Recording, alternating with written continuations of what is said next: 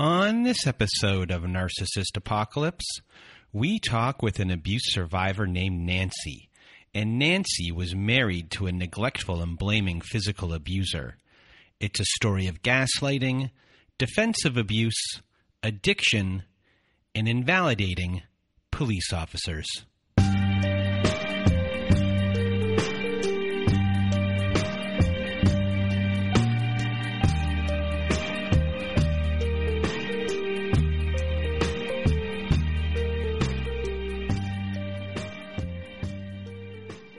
Welcome to Narcissist Apocalypse, everyone. I am Brandon Chadwick, and with me today, we have Nancy Botwin. How are you?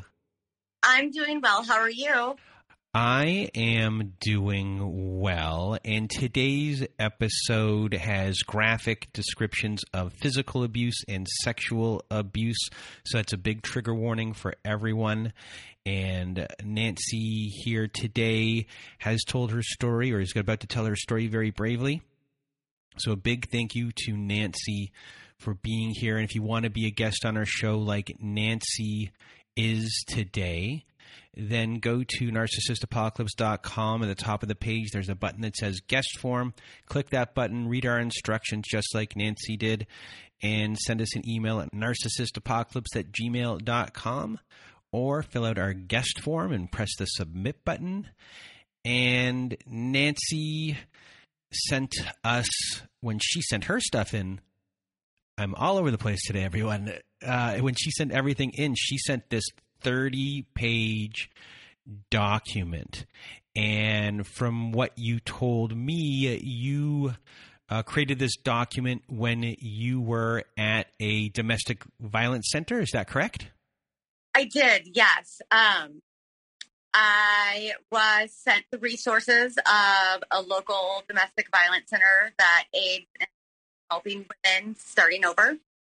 And I reached out to them and developed a relationship. Actually, one of the employees was a former client. And they reached out to me and asked if I would be willing to speak on their behalf to help them get some funding and share my story. And I did. And when I did, both my therapist and the women's group said that they thought that I should try do more sharing with it. So I found you, and thank you. I'm very happy to be here. Well, you were in a very scary relationship. It started off like a lot of the stories that we hear, and then, red flags occurred, but, because of certain situations and because of the psychology of people, there are reasons why people stay. And the person you were with was a cold, manipulative, and controlling person, and we're going to hear your story today. And it is a story, everyone. And now, without further ado, Nancy Botwin, the floor is now yours. I grew up in an amazing family. I was an only child. I was adopted. I always knew I was adopted. It wasn't a traumatizing thing for me. Honestly, there were books in my bedroom as a little girl, picture books about adoption. And there were paintings and quotes in my room. I'll never forget one that my mother even had that said, didn't grow under my heart, but in it. And even now, at my age, it still gives me chills when I see it, because I know how much my parents loved me and they wanted me, and I was very fortunate. So I grew up feeling very loved, and, in your typical upper middle class, suburban Midwest family. I was always kind of unique and would march to the beat of my own drum. But I never felt, neglected or like I wanted more, but I did grow up with some eating issues, which, a lot of young girls do, unfortunately, and they follow you into your life. But I don't I don't really blame that on my childhood experiences or anything like that. That's just kind of who I was, unfortunately. But it did draw insecurities into my life, I would say. And as far as relationships went, what were your beliefs of relationships? As far as, do I have to stick it out? Relationships take work, things along those lines. And what type of person are you when it comes to your friends? Are you giving more than you're receiving? Type of behavior? Anything along those lines? Well, I grew up in a devout Catholic family. Divorce was not an option ever. You mated for life. You dated to love and mate and do all of that. And I've always been more of a people pleaser. I am somebody that is good to have in your corner because I'm always going to defend you and give you everything that I have. It's like, if I love you 100%. Is kind of what my personality has always been. So what were your early relationships like before you ended up in this relationship that we're going to be discussing? And did you have issues in those, or were those fairly normal if you were in any? For the most part, I didn't have a lot of relationships before my ex. I was young when I met him. And I was always kind of a tomboy. So I had my girly sides. I still do, but I was one of the guys through high school, college. I was very quick to feel comfortable hanging out with the guys. It was very natural to me. But I did have this boyfriend in college that I look back on now as an adult. At the time, when you're 18, 19, you can't see it. It was definitely an emotionally abusive relationship. He was very embarrassed of me almost when I think about it. And I was so wanting to please him and make him happy that I kind of even allowed the treatment for so long. I look back, I was taking him out all the time. We were doing things on my dime all the time. I even look back, I have ADD, not HD. And mind you, this was back in the 90s. So it was very hard to get that even diagnosed. And I was taking Ritalin, and I would find him in my dorm room stealing my Ritalin. And it was, come on, don't you want me to be happy? But finally, actually, he ended it, not me. I wasn't even smart enough to get myself away from that situation because I was just trying to make him happy all the time. So I never had a whole lot of relationships before that. And that one obviously did not end well. And I decided it was time for me to move back to mom and dad's, which is not really a good feeling after you've been away at college and you're in your 20s and you're trying to get your independence. And I kind of just was starting over. And that's when I met my ex. So we'd met one night, and I was going out with a coworker, and we just hit it off right away in a big group. He was in town on military leave, and it was just like this whirlwind. And after, I guess, 2 days, we were driving, and he said, "I'm falling in love with you." And it freaked me out. I'm not even going to lie.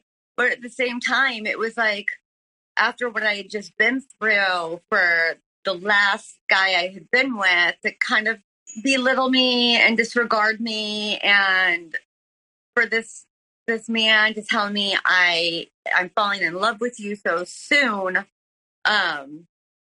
it was like a drug. It made me feel amazing. Like, wow, somebody doesn't look at me as one of the guys, and somebody looks at me this way and appreciates me. And so, like I said, it was like a drug. I was hooked. And you were around 20 years old at this time? Yes, I was 20 years old. And how old were they? He was 23, but just a few years older. Yeah, so we had one whirlwind week together, just inseparable. And he was home for an Easter break, or Easter, it wasn't college for him, me. But he was on leave for military for Easter. And the night before he left, he unloads this big blow on me, seeing somebody actually where he was stationed. So I was just heartbroken and felt betrayed. And he said to me, no, it wasn't very serious. And you're my soulmate. And I want to marry you one day. And like, this is it. Like, you and I are it. And I'm going to go back and I'm going to end it with her. And this is pretty much going to be it. So, sorry for interrupting. Oh, no, thank you. So you are 20, he's 23 years old, and military, you're out of school. What are you guys bonding over? What is kind of what are your conversations like? Obviously, you love that you are being loved, and that in itself is this big hook for you. How are you connecting in other ways? Well, as I mentioned, I'm adopted, and he told me that he actually had been adopted by his father. So we kind of bonded that way. And, you know, more than that, it was just him kind of making me feel so wonderful. Like, he sent me flowers at work one day. Nobody's ever done that to me before. We would sit up all night on the phone every single night. This was before cell phones. So imagine the phone bill for long distance calls every single night. And that euphoria high that you have in that new relationship, love that feels so great. He was feeding me the story of, I want to marry you one day. I can't wait to do all of this. I can't wait to have children with you. So it was suddenly like, wow, all of this is finally, to me, I guess, because I've been a tomboy guy's girl for so long. There was a man that looked at me in this female sexy way for the first time. You were seen the way that you wanted to finally be seen by somebody. Yes, I was finally a man saw me as somebody other than their pal and their buddy, but this attractive, sexy female that could be the mother of his children, that could make his dreams come true, basically. And this whole story, and when I assume within your household that type of story is an attractive story for you, and something you're like, okay, my future is planned out for me, possibly, maybe in the sense of you, and I'm assuming here that maybe the disappointment that you went and had to live back home with your parents originally maybe fed into things a little. Is that possible? That like, okay, now there's this future, and now I can, and now I'm on track. Absolutely. And had me so convinced. So then when I would talk to my parents, who then at the time, mind you, their only child, who is 20 years old, is dating this 23-year-old man, which is so not a big deal. But to them, 3 years is a huge difference at the time, which is hilarious. That they'd never met, that lived across the country, but that he was making all of these big promises too. My mother, having been, raised in her decade where you went literally straight from the parents' home to the husband's home, this was, finally happening. She could see her daughter doing that. Her daughter, who was the eclectic tomboy, funky girl, didn't really, like said, marches to the beat of her own drum. All of a sudden, she's with a guy in the military that wants to give her all of this amazing family-like future. So it was great. My father also had been in Vietnam. So that was a bond that they had over that as well.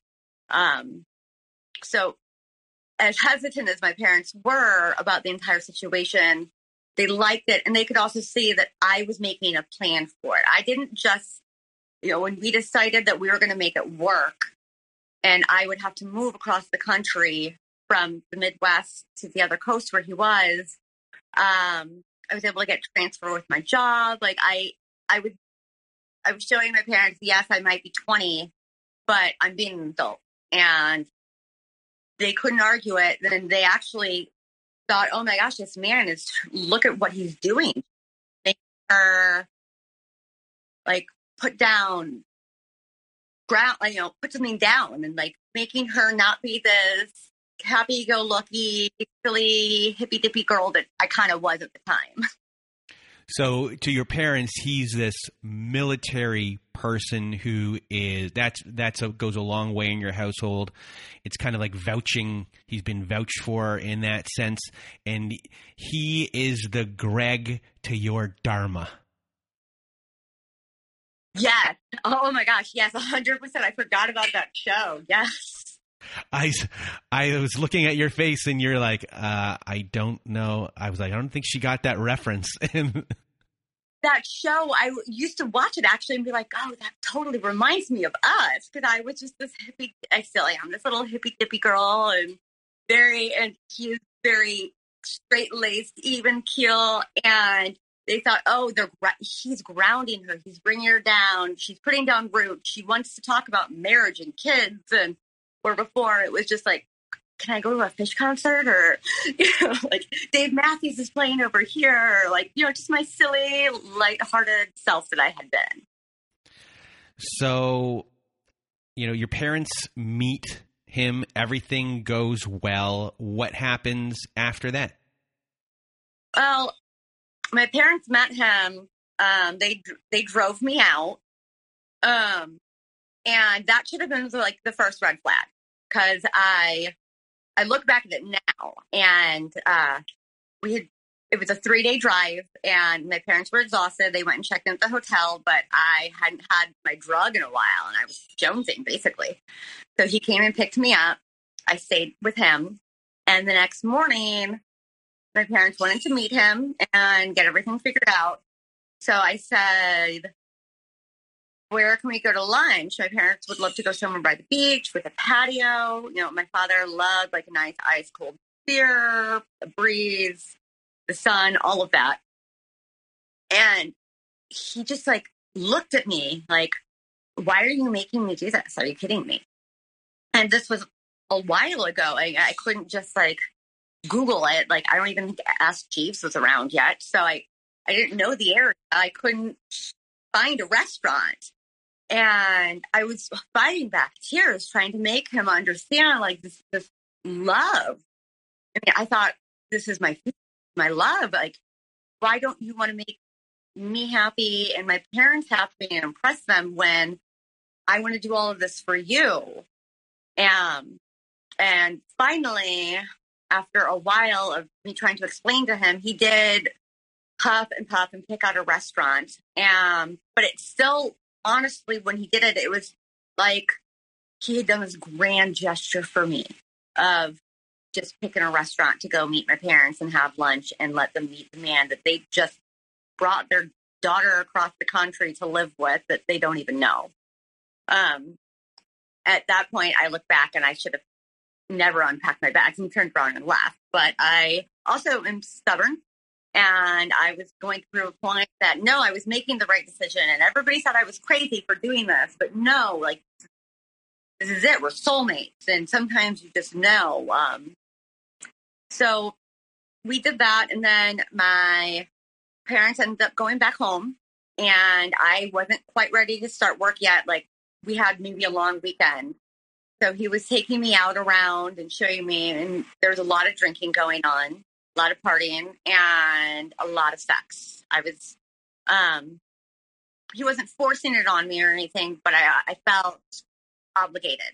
If I was tired, it was, come on, we're finally together. And I felt pressured as a 20-year-old girl, but he wasn't forcing it. But after so many days of this, not getting enough fluids, not, doing anything right. I didn't know what a UTI was.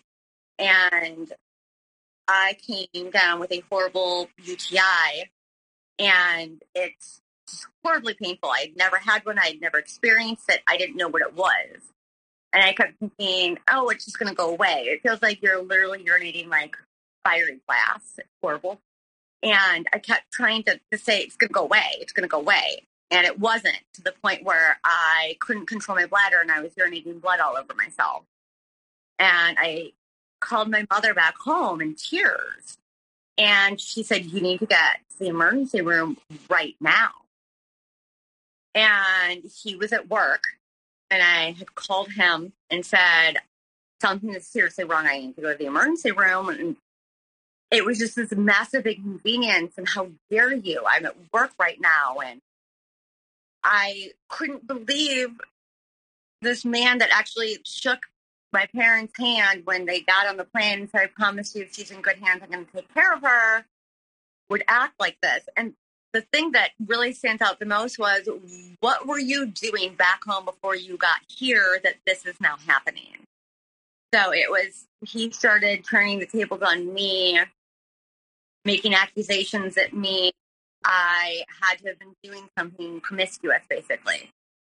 But he did eventually come home, and he took me to the ER, and they said it was just a horrible UTI. It almost spread into my kidneys, that I could not have put it off any longer. But he was very much so like, well, look at everything I just did for you.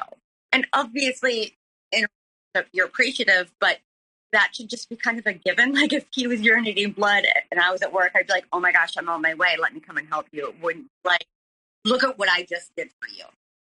So, again, that should have been a red flag. But I had to pick my guns and say, no, we're figuring it out. And I never lived with somebody else. And it's new.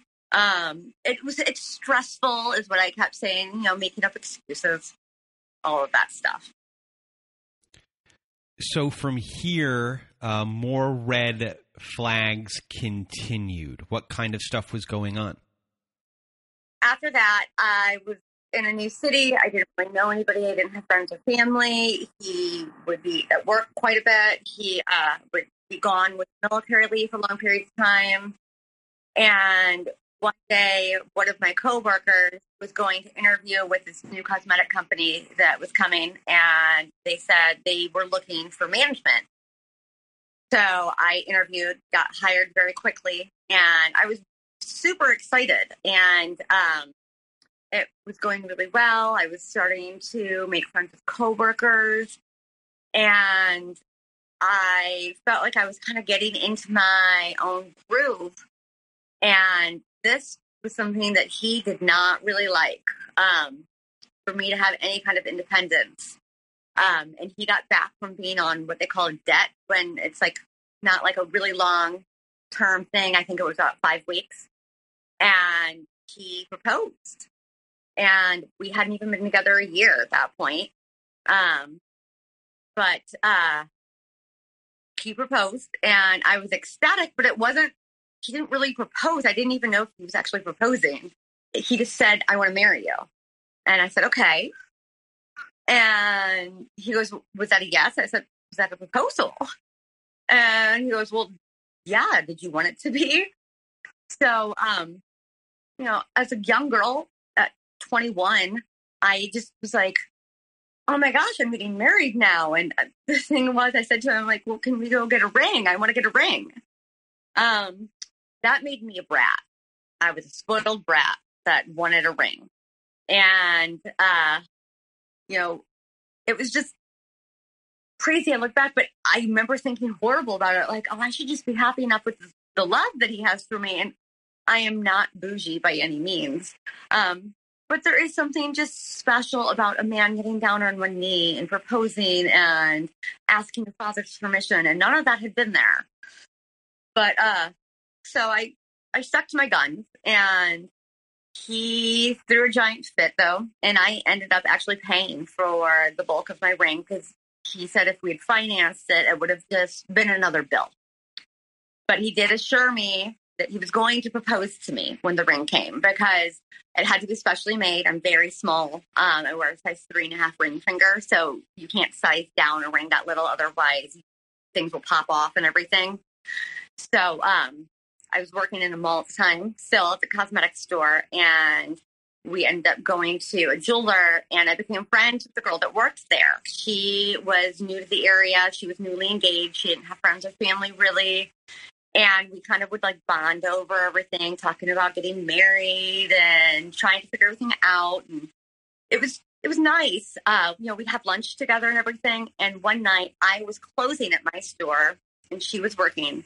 And she calls down and says, "Oh my gosh, your ring's here. I'm so excited." I said, No, you're not supposed to tell me. I'm not supposed to know. He's going to propose. He's going to do this big thing. And she said, "I've been trying to call him for I can't tell you how long. It's busy." So, mind you, again, this was before it was plugged into the internet. So she was trying to get a hold of him and could not. And at that point, I said, whatever. Like, I know it's there. I can't not know it's there. So she brought it down to me, and I brought it home. And I was excited. And, I didn't even want to open the box yet or anything. And I got home, and I found him on the floor of our bedroom in the apartment, and he was passed out in front of the big computer with the back on it still and everything, with a towel in his lap, and he had passed out masturbating porn. So it was definitely not a pretty sight that you ever want to find your fiance looking like. And I woke him up and he said, "Oh, I must have fallen asleep." And he realized and was like, tried to turn the tables on me. And I just handed him the box. I said, "Here's my ring. I got here." He said, "What do you want me to do with it?" I said, "You were supposed to propose to me." He goes, "Well, what's the point?" I was like, "You said you were going to." And he literally just opened the box and handed it to me and said, "Will you marry me?" And I was like, "Yeah." So that was it. That was my proposal that I finally got. And, he continued to say that I was just so immature because I was younger than him. And it wasn't necessary, and I was just making such a big deal out of it, and to the point where I got into my own head about it. Like, well, I mean, he's saying he wants to spend his life with me. Do I really need the big, grandiose, get down on one knee thing? Well, I did, but whatever. So, after that, he was getting ready to go on a 6-month tour that they do with the military, where he was going to be gone for 6 months. And this was, like I said, before cell phones and a whole lot of men and women. One small space. You don't have access to even like landlines, really. You can maybe get an email a day. But I was getting ready to start planning my wedding, and my parents were coming out to celebrate Thanksgiving, and we were going to go dress shopping. I was starting to make more girlfriends at work, and I thought, this is it. It's okay. Like, things are starting to kind of fall into place. And then I'll never forget one night, one of my coworkers that had become a really good friend called me and said her sister got into a fight with her boyfriend, and they wanted to just do a girls' night, and said, "Do you want to come over? Let's watch a chick flick and drink some wine and just like have a nice girls' night." I haven't done anything like that since I moved there. I was ecstatic to like honestly sit in my PJs and put a face mask on, watch a chick flick and drink some wine. And my now fiance completely lost it. It was very suspicious of me. And it was a cover story. And they were making it all up so that I could go over there, and there had to be guys there, or we had to have been going out. And I was so caught off guard by it all. And that was the first time I had to make up a lie or an excuse why I couldn't go somewhere because of his controlling. So I now look back at it and think, oh my God. But at the time I was like, well, I don't want to upset him. He's leaving soon. He wants to spend time with me. And But I look back and you should never make up excuses for the people, somebody that you're with. So how long into the relationship are you at this point? Let's see. At that point, it was about 10 months. Okay, so you're 10 months into your relationship. Jealousy is now being shown as a way to control you. Early on, he had you second-guessing things, which then when you start second-guessing yourself, you start to maybe justify, maybe maybe I was wrong, or all these little things. You're being isolated from people here right off the bat, and the twisting of you has begun, and we're at the 10-month mark, to a point where you're lying to your friends or your new friends. You're taking care of his needs over your needs. Your needs aren't being met. You're kind of, obviously there are good stuff that it's happening in between, but in these instances, you're taking these breadcrumbs when these things really mean a lot to you, and you're just addicted to the original person at this point. And it's, we're 10 months in, and you were in this for a very long time. And here are these ways already that you not being the same person you were when the relationship began has really started now to show itself. Yes, the way I kind of look at it, like I mentioned the love drug before, they give it to you and then they take it away, and it's a drug. It's like, maybe for an addict, the first time they get high, it only takes a little bit, and then they're constantly chasing that high, and they have to do more and more and more to get that feeling. That's how I felt at the time, that I was constantly still trying to chase that love high that I had from him. So I had to keep giving him more and more to get back that little bit he would give to me, to get that feeling of love back, that of worthiness back, of a man look at me as somebody other than their buddy. I was totally chasing that love high, trying to get back. And eventually he left for deployment. Yes. So he was to be gone for 6 months, and I was heartbroken. But at the same time, I thought, I've never been on my own. I'm now 21. I'm living in a new city. I have my apartment, basically. And I was going back to school. And I thought, this is going to be a chance for me to get back to me and hang out with my girlfriends, plan my wedding. And I knew my mother was going to come out. I was going to go back home to do stuff, because I was also planning a wedding out of state. But all of this, I had too many things going on. I was managing a store. I was in school. I was planning a wedding. And with the help of my parents, we decided it was a good idea for me to leave my job and just get a part-time job working somewhere, so that I could have a little bit of my own supplement and my own self, focus on school, focus on the wedding.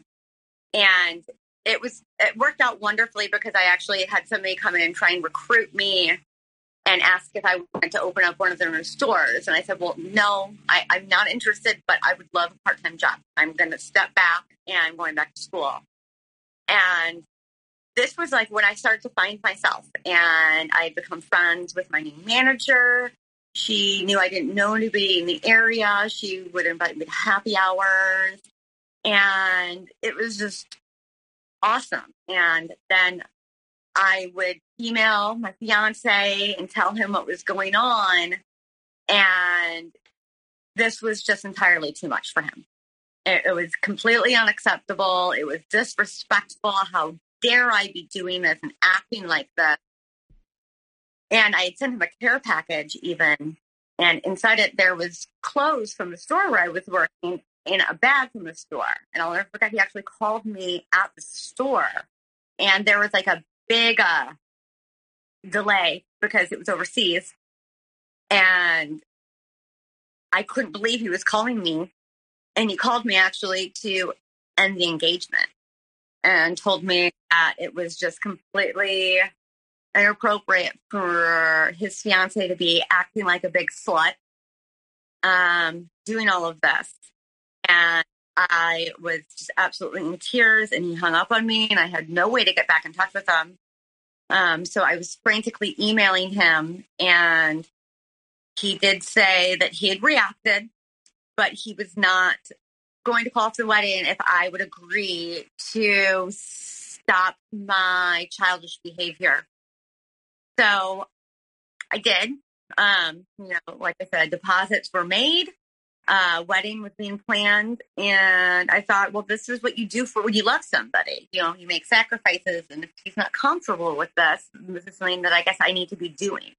But what bothered me a lot about it was I wasn't being sneaky or secretive. I would tell him everything I was doing, and regardless of me telling him or not, it just wasn't right.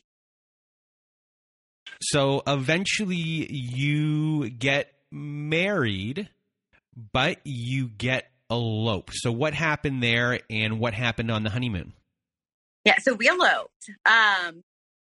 9/11 happened right as he was getting back. And I actually planned a surprise trip to Vegas for us. And he told me that we had the weekend to go to Vegas, but he was getting shipped back out to the Middle East after this. And we got there. He says, let's just do it. Let's get married. You can be on my insurance, blah, blah, blah. And I tried to spin it as romantic. It was not.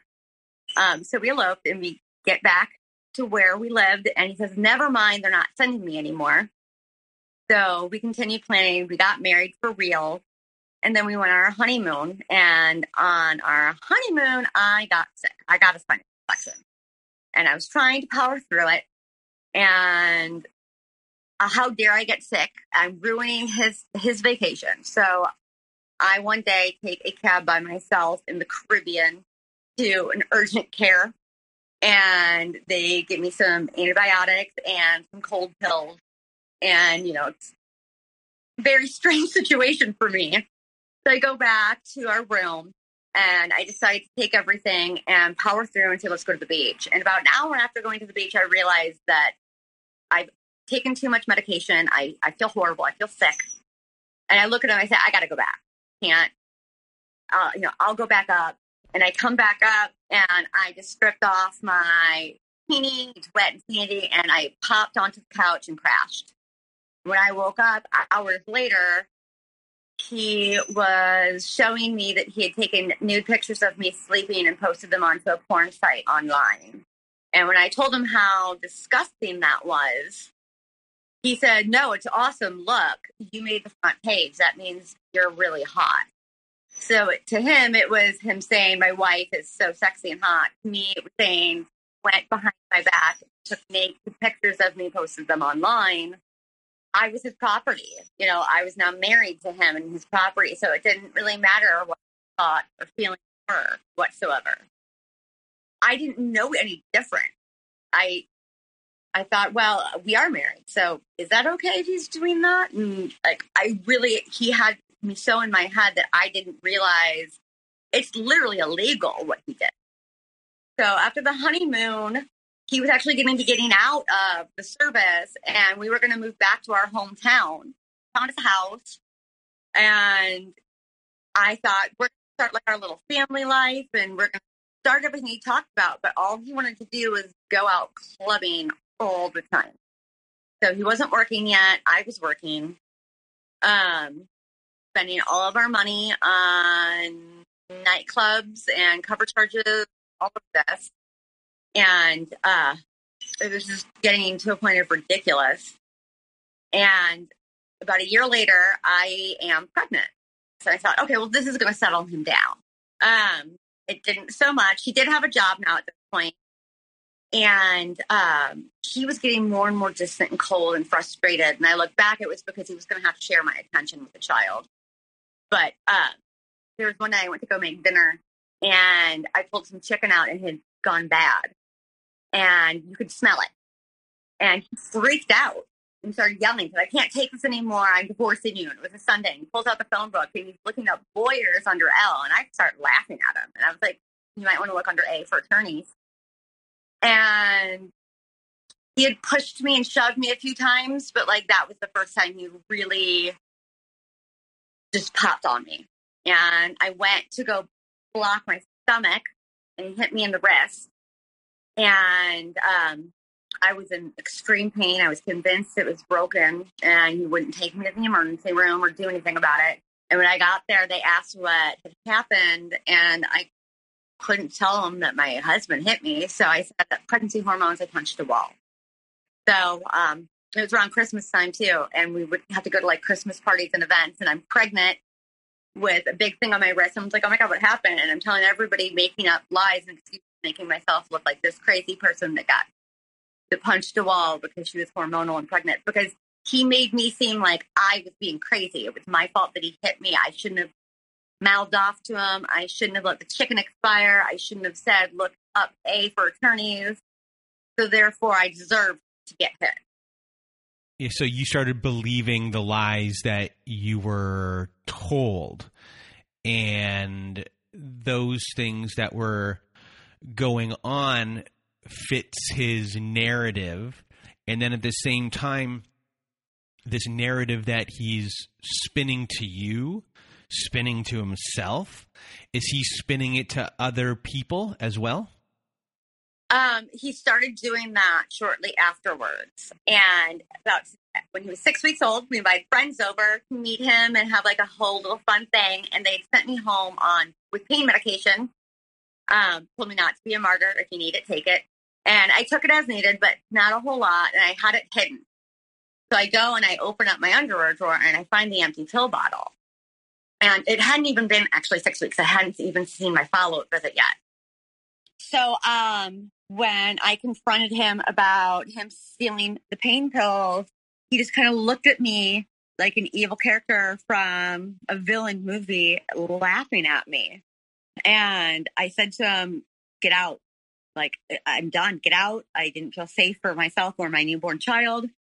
And he said, okay, I will. But he threw me on the bed and said, I'm going to fuck you first.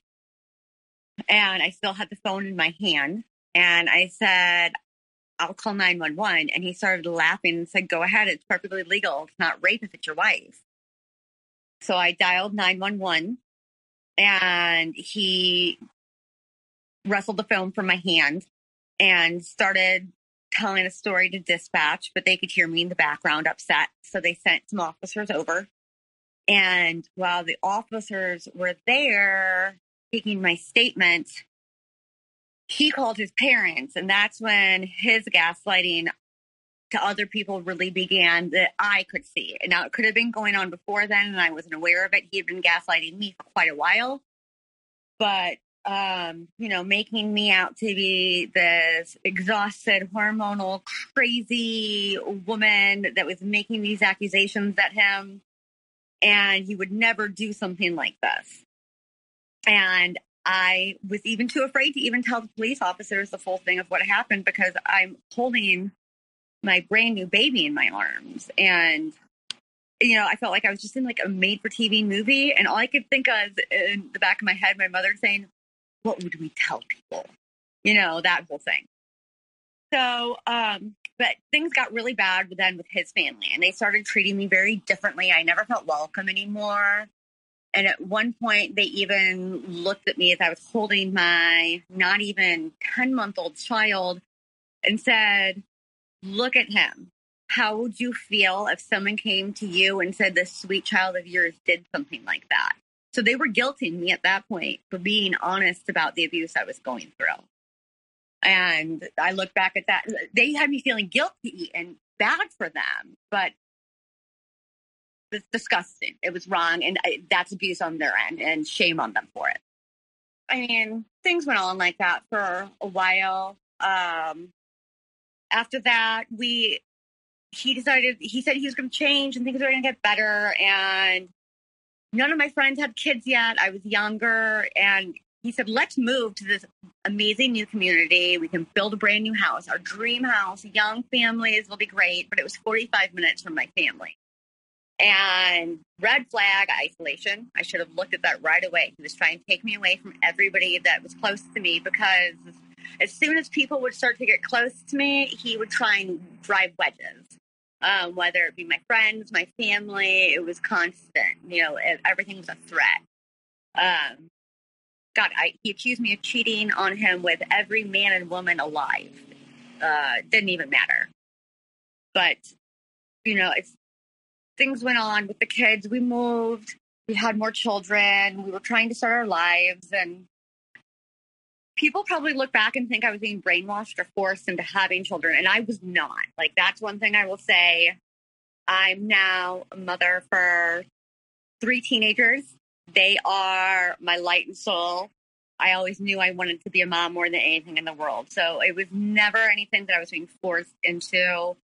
It was more me filling a void in myself, me loving them so much and just wanting to keep having children, me being an only child, wanting a big family, and me thinking that if we have another kid, maybe that's going to fix it. And I was stupid. But, just it kept going. And finally, I'd had my 3 kids. And there were so many things that would go on where he would come home late at night, drunk out of his mind. I'd be alone with the kids. I'd be asking him not to be loud or wake them up. I was pregnant at one point, and he ran and chased me into a corner, and I went into the fetal position to protect my stomach from my child getting hurt. And he was beating me on top of the head, going, if I hit you in the head, they won't see the bruises of the marks. I'll never forget that. It was like, did he go on like a howtoabusemywife.com forum? Or like, I don't understand where he figured this stuff out. But after so much time with all of this, we had come to find out I had really bad endometriosis, which is why I had trouble with all of my pregnancies and had a couple miscarriages and didn't have the easiest time getting pregnant. My middle child, we literally had to do treatments and everything. So after my 3rd was born, I sometimes would have my period for 6 weeks at a time. And I was in constant pain. And this was an attack at him that I couldn't have sex. Even I went on bed rest when I was pregnant with one of the boys and I couldn't have sex. So I would be forced to sit there and watch him masturbate to porn because it was my punishment for not being able to perform. But after so long of dealing with this, I was seeing a specialist and they had to start giving me pain medication when I would have my period because it would last so long, and endometriosis is incredibly painful. It spreads to all of your internal organs. I was having surgery a couple times a year just to keep up with it. And my punishment for having so many female problems and not being able to perform wifely duties was I had to give him my pain meds. And I constantly would say to him, no, I need these. And he would always say, you can just call and get more. You can call and get more. And one night I was in so much pain and I was out of meds and I was sitting on the floor in my closet. And at that point, I was so close with my GYN that I had her personal cell phone number, which is unheard of. And I called her and she said, this is the last time I'm filling this prescription. You're going through these pain meds entirely too fast. You need to have a hysterectomy at this point. So I was then forced into having a hysterectomy at 31, which I look back at and I'm so grateful. I no longer live in daily chronic pain, but it was a decision I didn't get to make on my own. And I was blessed to have my 3 babies and I'm grateful for them constantly, but to not be able to make the decision on your own, it kind of stunk, and that I had to just keep covering up his lies and his life so that he wasn't going to be doing things to me. And that was kind of what we had to do at that point. So, I mean, things continued like that for a while. Like one thing that really stands out, I would say, is one night we were in bed and he'd been drinking, and I'm never going to say I am not your basic white girl that loves her rosé vino. And I'd had a few glasses of wine, but he was always to the extreme of it. And he was on Facebook on his laptop and they had put an update in and he was freaking out. Like, just so mad. Like it was Facebook did something to him. Like everything was always an attack at him. And I said, well, here, hand it to me. Let me help you. I look back at it now. He didn't want me to see because come to find out he was cheating on me for I don't know how long and using social media to slide into DMs. But when I said, here, hand me the laptop, let me help you, he took the butt of his hand and just bopped into my nose. Not bopped. And broke my nose. There was this blood running down my face. And I went running over to my neighbors. And they called the cops on him. And the cops came to our house first and talked to my husband. And they came over to talk to me. And they said his story adds up. He had pulled the whole Brothers in Blue thing. He was still military reserve. And then the police officer looked at me and said, do you really want to press charges on your meal ticket? Because you have him arrested. What are you going to do? So again, it was just putting that fear into me. Like I finally felt like I had a little bit of a voice and said, oh my God, look at what just happened. But then I had a police officer who was supposed to be protecting us saying to me, do you want to throw your meal ticket in jail? And I wish I had pressed charges. Hindsight, I didn't. And I don't think I'd be where I am right now if I had. So coulda, shoulda, woulda. But it just continued. And then about 9 years ago, my father was diagnosed with cancer. And that was probably one of the biggest blows I've ever had handed to me. Because he was my big, strong, tough man. He was my protector. He was the person I looked up to more than anything. I'm sorry. And to see that he was mortal is nobody wants to think of that. You know what I mean? That they can be hurt. And it made me look at life very differently. And after 2 years of my dad's battle, he had to have a leg amputated. I was the one that did all of his treatments with him. It just was easier. And my husband never once asked if I needed anything, if he could be there, how I was feeling, anything. And I finally said, this is it. Life is too short. And I told him I wanted a separation. And he would not allow it. So I said, well, I'm separated. Like, this is it. Like, you don't want to leave. That's your choice. But you and I are officially separated. And I told him I couldn't do it anymore. And I started seeing somebody, which was not right because I was legally married still. But in my head, I was separated and I was asking and he wouldn't allow it. I was his property. He couldn't give it up. And my father passed away and I went into a very dark place. And it was horrible. And then after about 6 months of my separated husband begging and pleading, I love you so much, I will change, I promise you this is going to stop. I said, okay, let's try this. He said, I'll go to therapy with you, I'll do everything.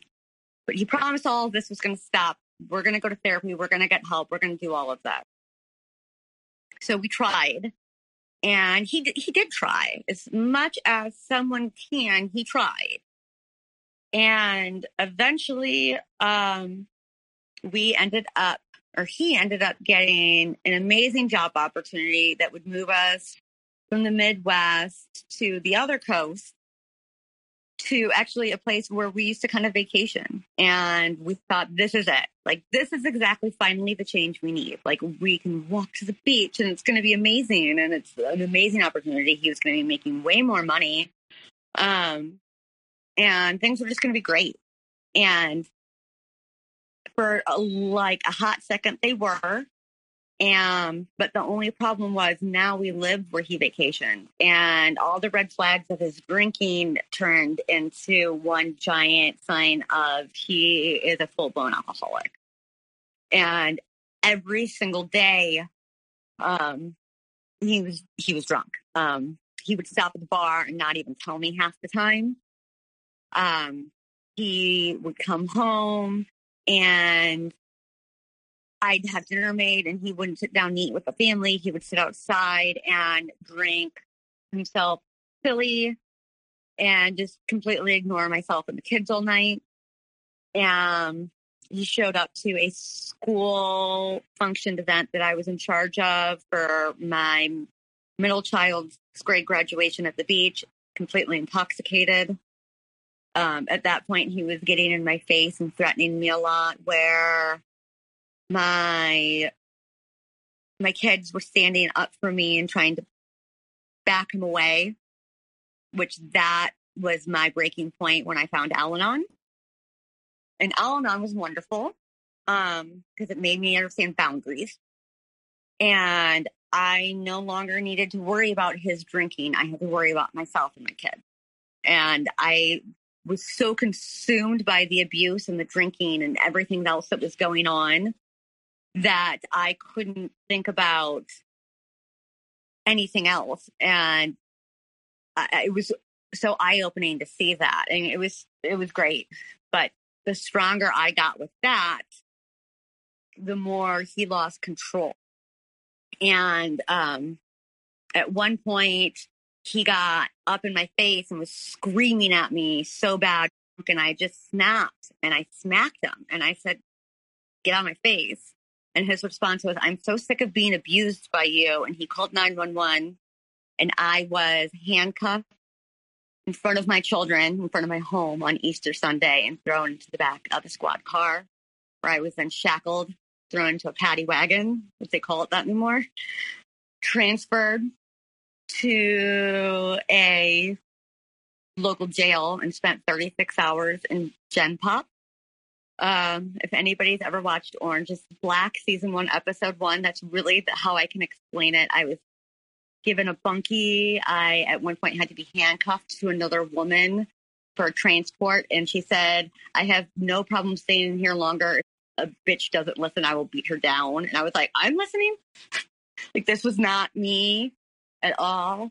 And the police officer that even arrested me looked at me and said, "Why are you married to that man?" I said, "Why are you arresting me?" And he said, "Because you admitted to slapping him. Like, there's nothing we can do." Which in my mind, I still don't understand. It's okay to spank your child in the grocery store, but a big, scary drunk gets in your face and you cannot slap him to protect yourself. And I don't understand it.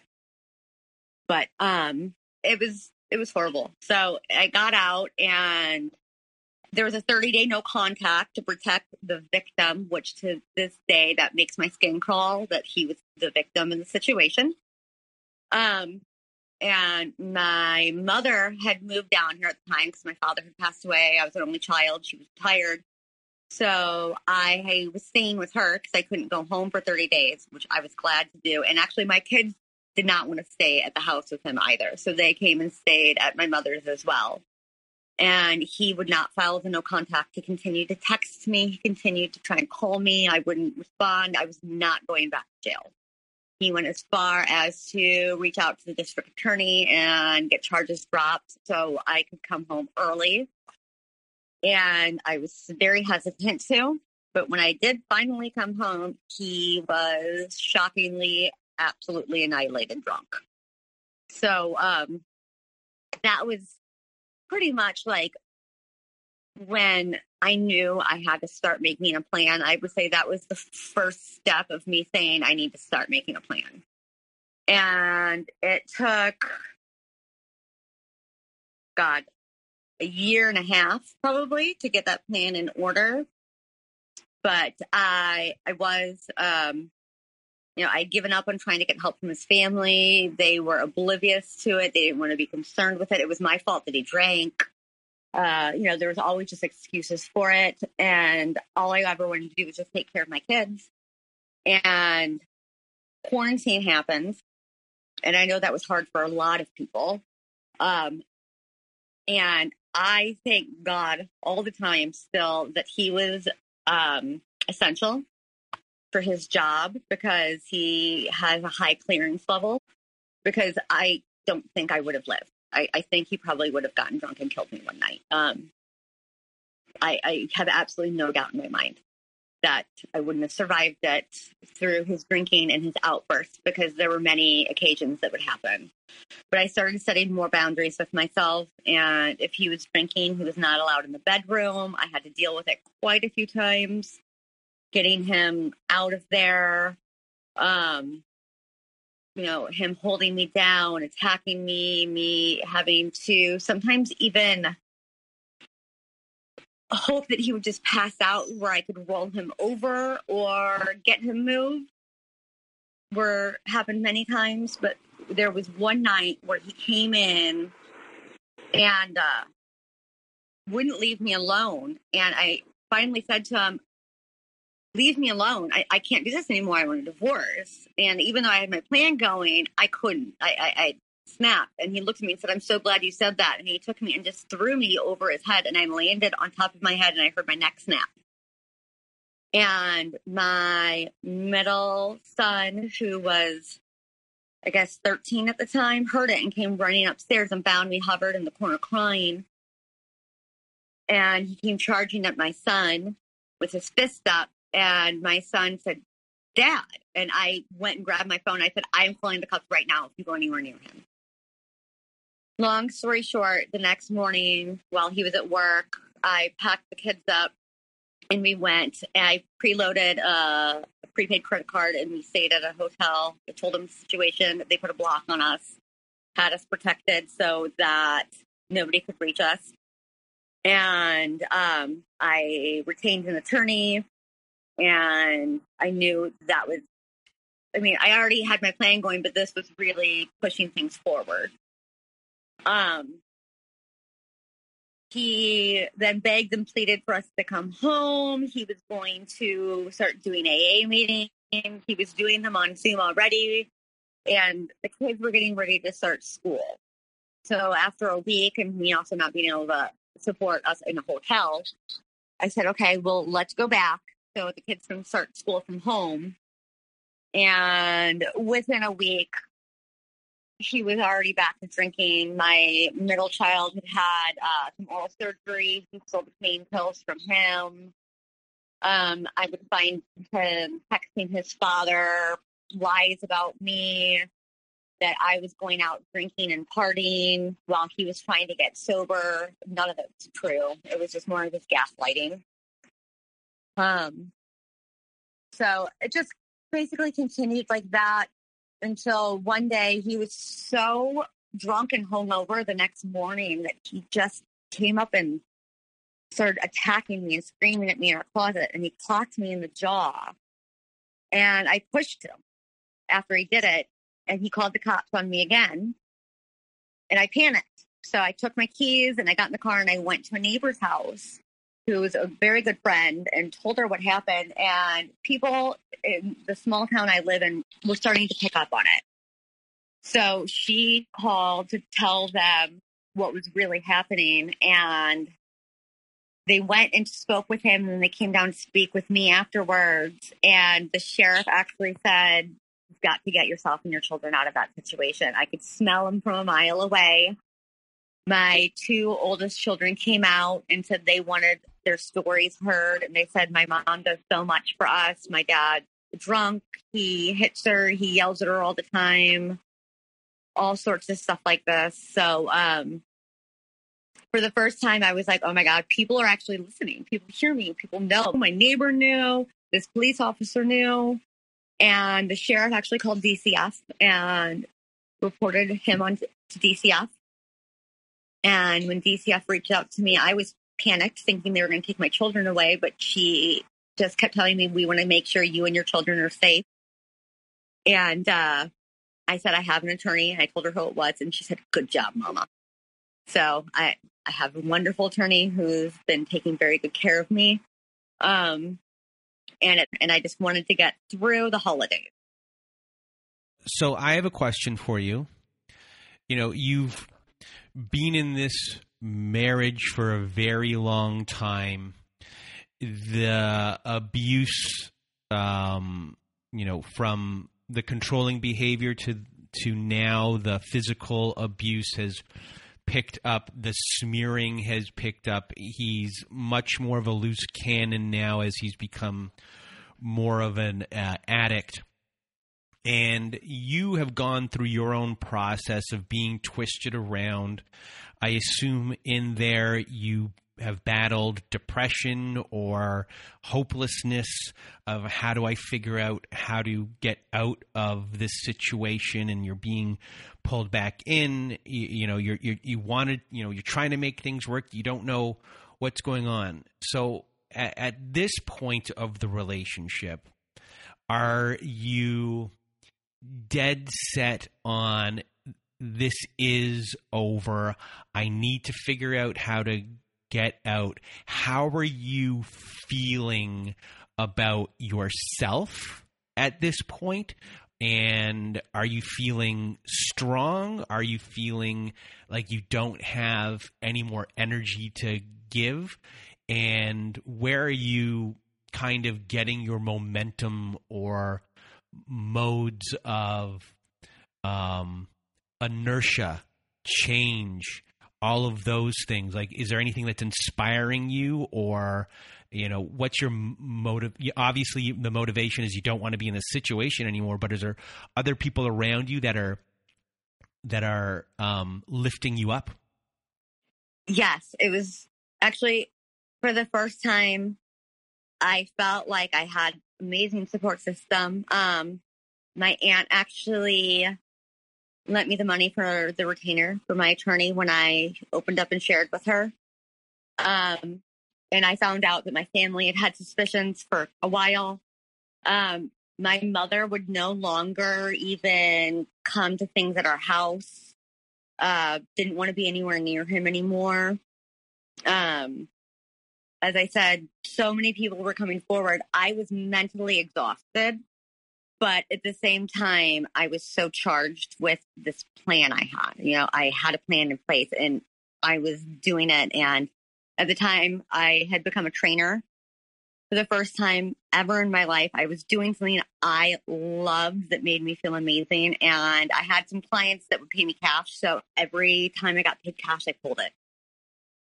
So I was saving all this cash that he didn't know about. And it was great. Oh my gosh. But one day he found my hidden stash and he stole it. So that was just, he didn't know what I could be doing. I said, it's just a rainy day fund. I just thought it's a good idea to have a rainy day fund. I would have to come very quickly up with a response for it. And I got it back, thank God. But, no, I was kind of on an endorphin high at that point, because I finally had a plan. I had gone through lots of spells of hopelessness, not being able to even get out of bed or do anything other than bathe and sleep. There were many days like that. But once I had a plan in place and I knew I had a support system, and at that point, even my two oldest children were begging me all the time, please divorce him. And my oldest, who's now 18, even knew I had an attorney at the time. So, yeah, I felt good about it, even though I knew I was going to have to still take a bunch of crap, which I did. I knew I was going to be able to, there was a light at the end of the tunnel. What stinks, like I did mention, is that we were getting through everything, and my birthday and Thanksgiving are right around the same time, and my mother chose not to come over for Thanksgiving, which was my birthday that year, and it was my last one with her alive.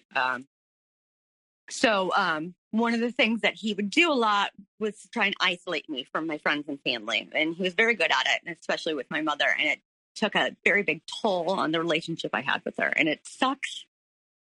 And I hope that she's listening to this right now, and she knows that I have so much regret.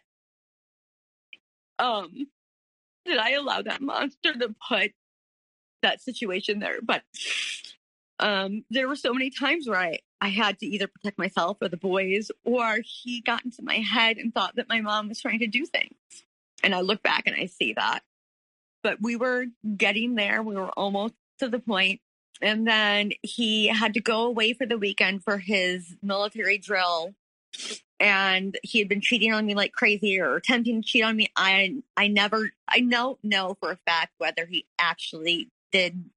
I decided while he was out of town, I was going to see if I could find him on dating apps. So I downloaded Tinder and I'm looking for him, but he was too far away within the radius. Like, I didn't know anything about the app whatsoever.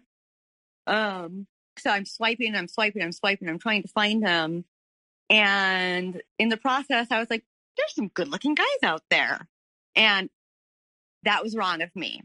I was still married. Just because I had an attorney, just because I was getting ready to serve him did not make it okay. But it was kind of invigorating. And I ended up matching with somebody and we just talked. Like, we just kind of like shared some common interests and talked. And I had heard all these crazy things about creepazoids on Tinder, but like we just kind of become friends. I deleted Tinder, obviously, because I had no interest in it, but he had followed me on Instagram and we would like kind of talk on Instagram, but nothing was going on. It wasn't flirtatious. It wasn't, there wasn't like sexting or any of those things that you hear about. It was literally just like, how's your day? You know, we talked about just nerdy things. And then all of a sudden one day I get a call from my husband and he had hacked my Instagram and he found the conversations. So this just completely set him off, which it should have, even though he'd done it to me. That doesn't make an excuse.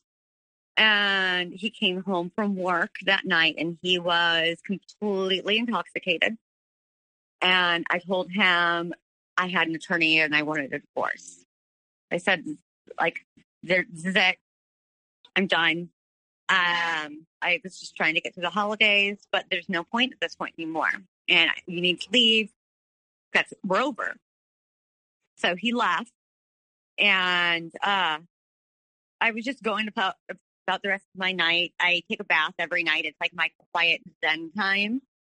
And I got out of the bath and I was upstairs getting dressed and I could hear my husband's voice with bar sounds in the background coming out. And I'm looking around and then he starts commenting about me being naked and he could hear me or he could see me looking for him. And I look and he'd put a camera in the corner of our bedroom and he was recording me and watching me on his phone in a bar naked. And that was just, I mean, the things he's done to me, but knowing anybody could have walked by and seen it. So I went and I unplugged it and threw it away somewhere and locked up the house, went to sleep. At about 1:30 in the morning, he broke in and comes to get into bed and just is holding me down against my will and attacking me. And his eyes were black, like he was looking through me, couldn't see me. Like there was nothing behind his eyes, like they were dead. And about 3 times I was able to get him out of bed and get him down to the couch, and he kept coming back up. And the last time was the first time ever in 20 years of marriage. I started screaming out my oldest child's name because I was that afraid. He was 16 at the time. And I was petrified. He was trying to stick his fist up my vagina. He was trying to rip my breast off. I mean, it was horrible. And I finally got free and I went and I got my oldest child. And I said to him, it's really bad this time. We might need to call 911. Because I've always avoided it because he had security clearance and he would lose his job. And that was his excuse for not being able to go to rehab or anything. I could lose my job. So at that point, he was absolutely annihilated drunk, sitting on the toilet, and hears me say 911 and says, that's a great idea. So he calls 911 from the toilet. And I realized this is my chance. So I grab my phone and I can hear him saying to the dispatch operator, my wife and her boyfriend are beating me and attacking me. I'm trying to fend them off. They're trying to break into the house. Like, it was making no sense. And I heard him then to say, no, I've had absolutely nothing to drink. And I was like, so my son and I went outside and I called 911 and I told dispatch what was really going on. And they said they could see a car was already on their way out. They said, do not go back inside the house. You and your son stay away from him. And at the end of the day, he was arrested for battery domestic violence. I had to be photographed outside in December topless because I had a handprint shaped bruise on my left breast. They thought he had ruptured my implant. They tried to get me to the hospital, but I didn't want to leave. My 2 younger children were sleeping. I figured what's going to happen between right now and the next morning. But unfortunately, in the process of all of this, while he was drunk, he had put some nasty things on Facebook, and the cops had taken his phone away.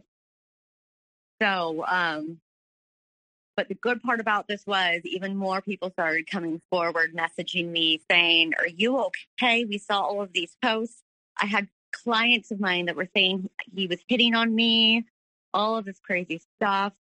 But at the same time, his family was commenting on all of his Facebook posts saying how horrible I am and continuing his gaslighting.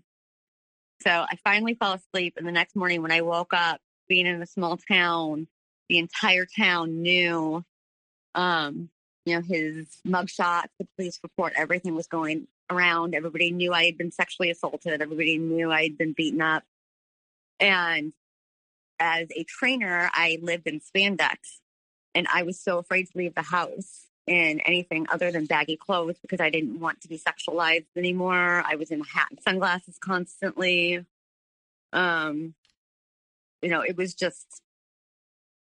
It was so demoralizing. But one thing that happened that really upset me more than anything was he continued to call me from jail, and I knew he was going to be on a no contact. And I had to call the jail and tell them and report it. Because at that point, I was done. I didn't care anymore. Like, let him lose his job. I will figure something out. I will do whatever I have to take care of my kids to get us out of the situation. I was done. So I'm telling them he's calling me, he's doing this, and they said he will take care of it. He's going to be released at some point. They will give you a heads up because he get escorted back by a sheriff to get his belongings and then be taken away again. And all of a sudden, it's the middle of the night, and I hear my dogs barking, and he was in the driveway. The sheriff's office did not give me any kind of a warning that he was on his way. I mean, he did have a sheriff in tow, but I would have left. I didn't want to see that man. And I had to repeatedly tell the sheriff he's trying to talk to me. He won't leave me alone. So he left, and I thought I was free, and I was on this major endorphin high of I can conquer the world. I went and got a tattoo. Like, I was done. But that's when he realized he lost his property. So he got out of jail, and he drained all the bank accounts. He would tell my children, my oldest child, like, if your mom won't take me back, I'm going to turn her cell phone off after draining bank accounts, and just making all these threats at me. He went out to go visit family, and they were going to do an intervention, and said they just took him to wineries and continued indulging his addictive behavior. He just still wouldn't leave it alone. He got back in town. He was hotel hopping. He finally got an apartment. So he sent me screenshots of conversations he's having with women, sent me pictures of other women's soiled underwear. When he found out I was seeing someone, which I am now in a very healthy relationship, he found out and sent pornographic pictures of me to my current boyfriend, who has handled it all like a champ. In fact, he just looked at me and said, "I'm so sorry. Are you okay?" And for the first time, I was like, oh my gosh, my feelings are valid?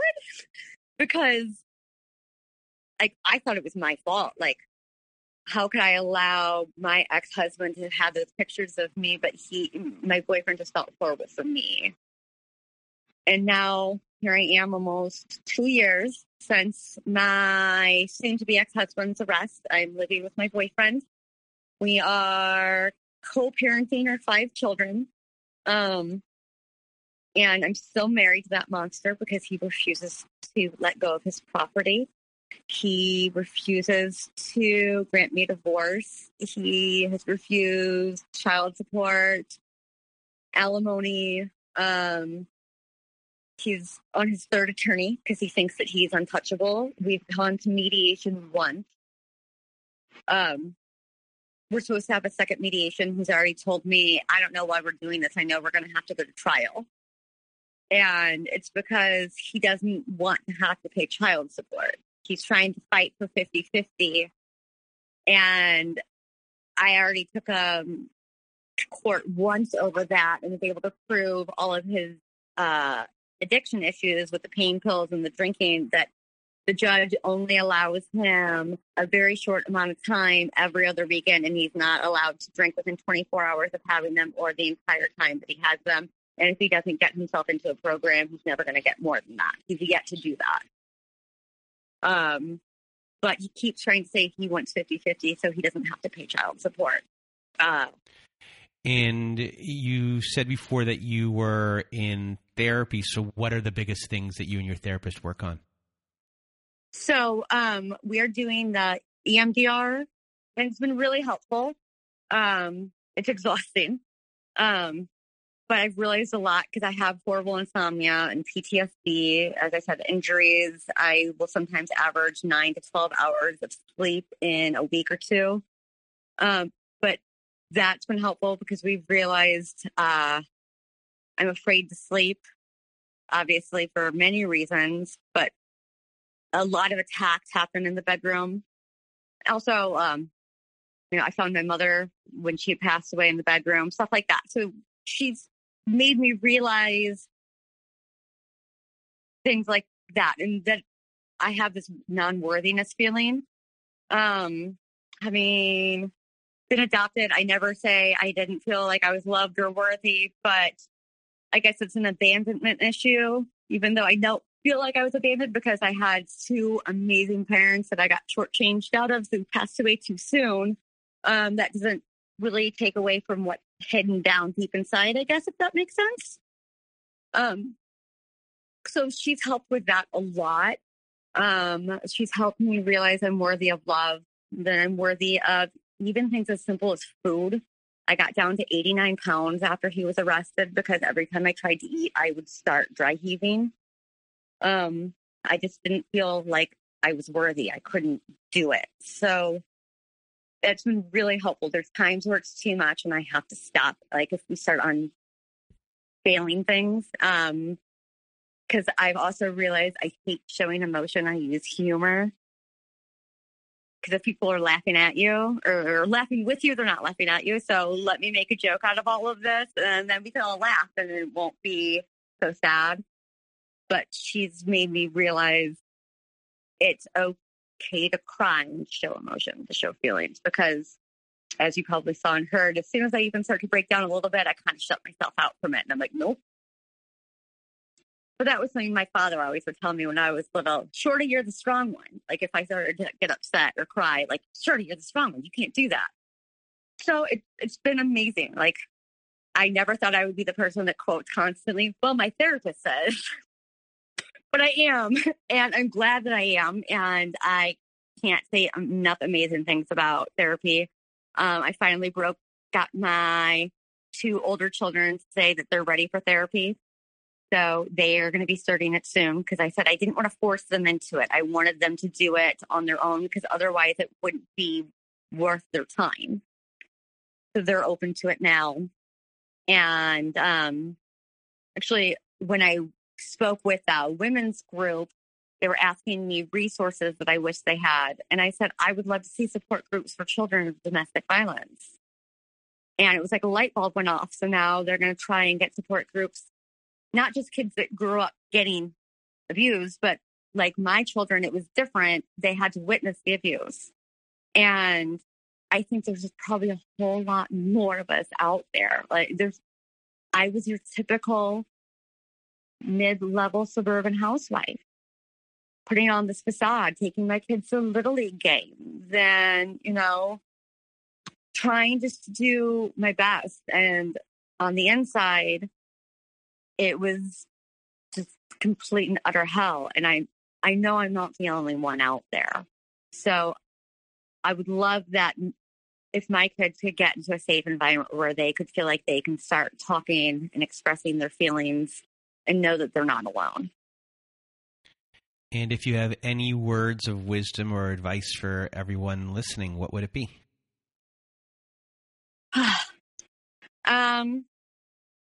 Well, like I was just saying, like with my kids, they're not alone. I'm sure anybody listening and hearing this and saying, this sounds familiar, like you're not alone. And if you think it's a red flag, it's a red flag. And he tells you it's not that bad, it is that bad. And I used to tell myself, God, there's women that have it so much worse than me. That doesn't make it okay.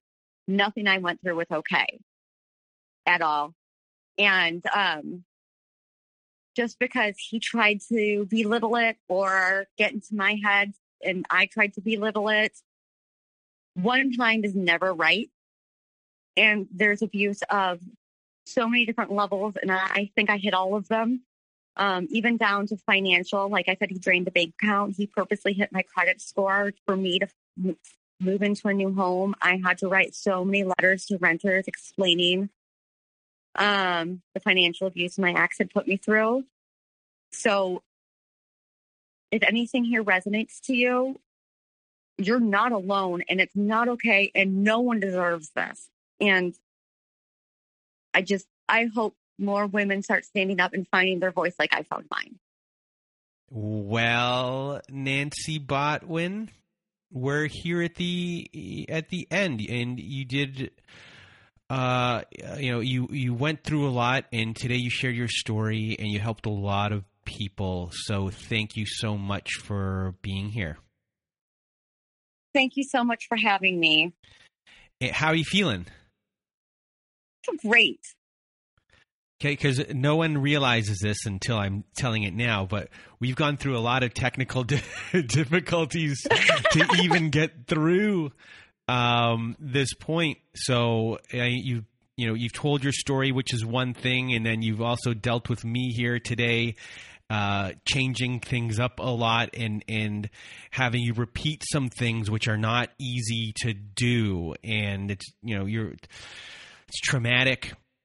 And I didn't want to re-traumatize you, and by constantly doing that. So I just thank you for doing this and for helping other people, because not just telling your story, but what we had to do today isn't easy as well to have this process be done. And so, thank you so much for everything once again.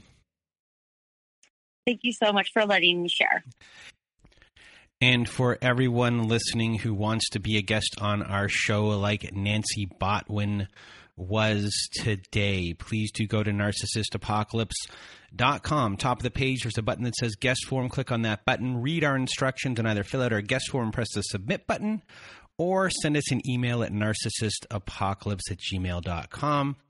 Also at our website at narcissistapocalypse.com, we have a very, what was I saying there? I was screwing up my words. We have, what a day, everyone.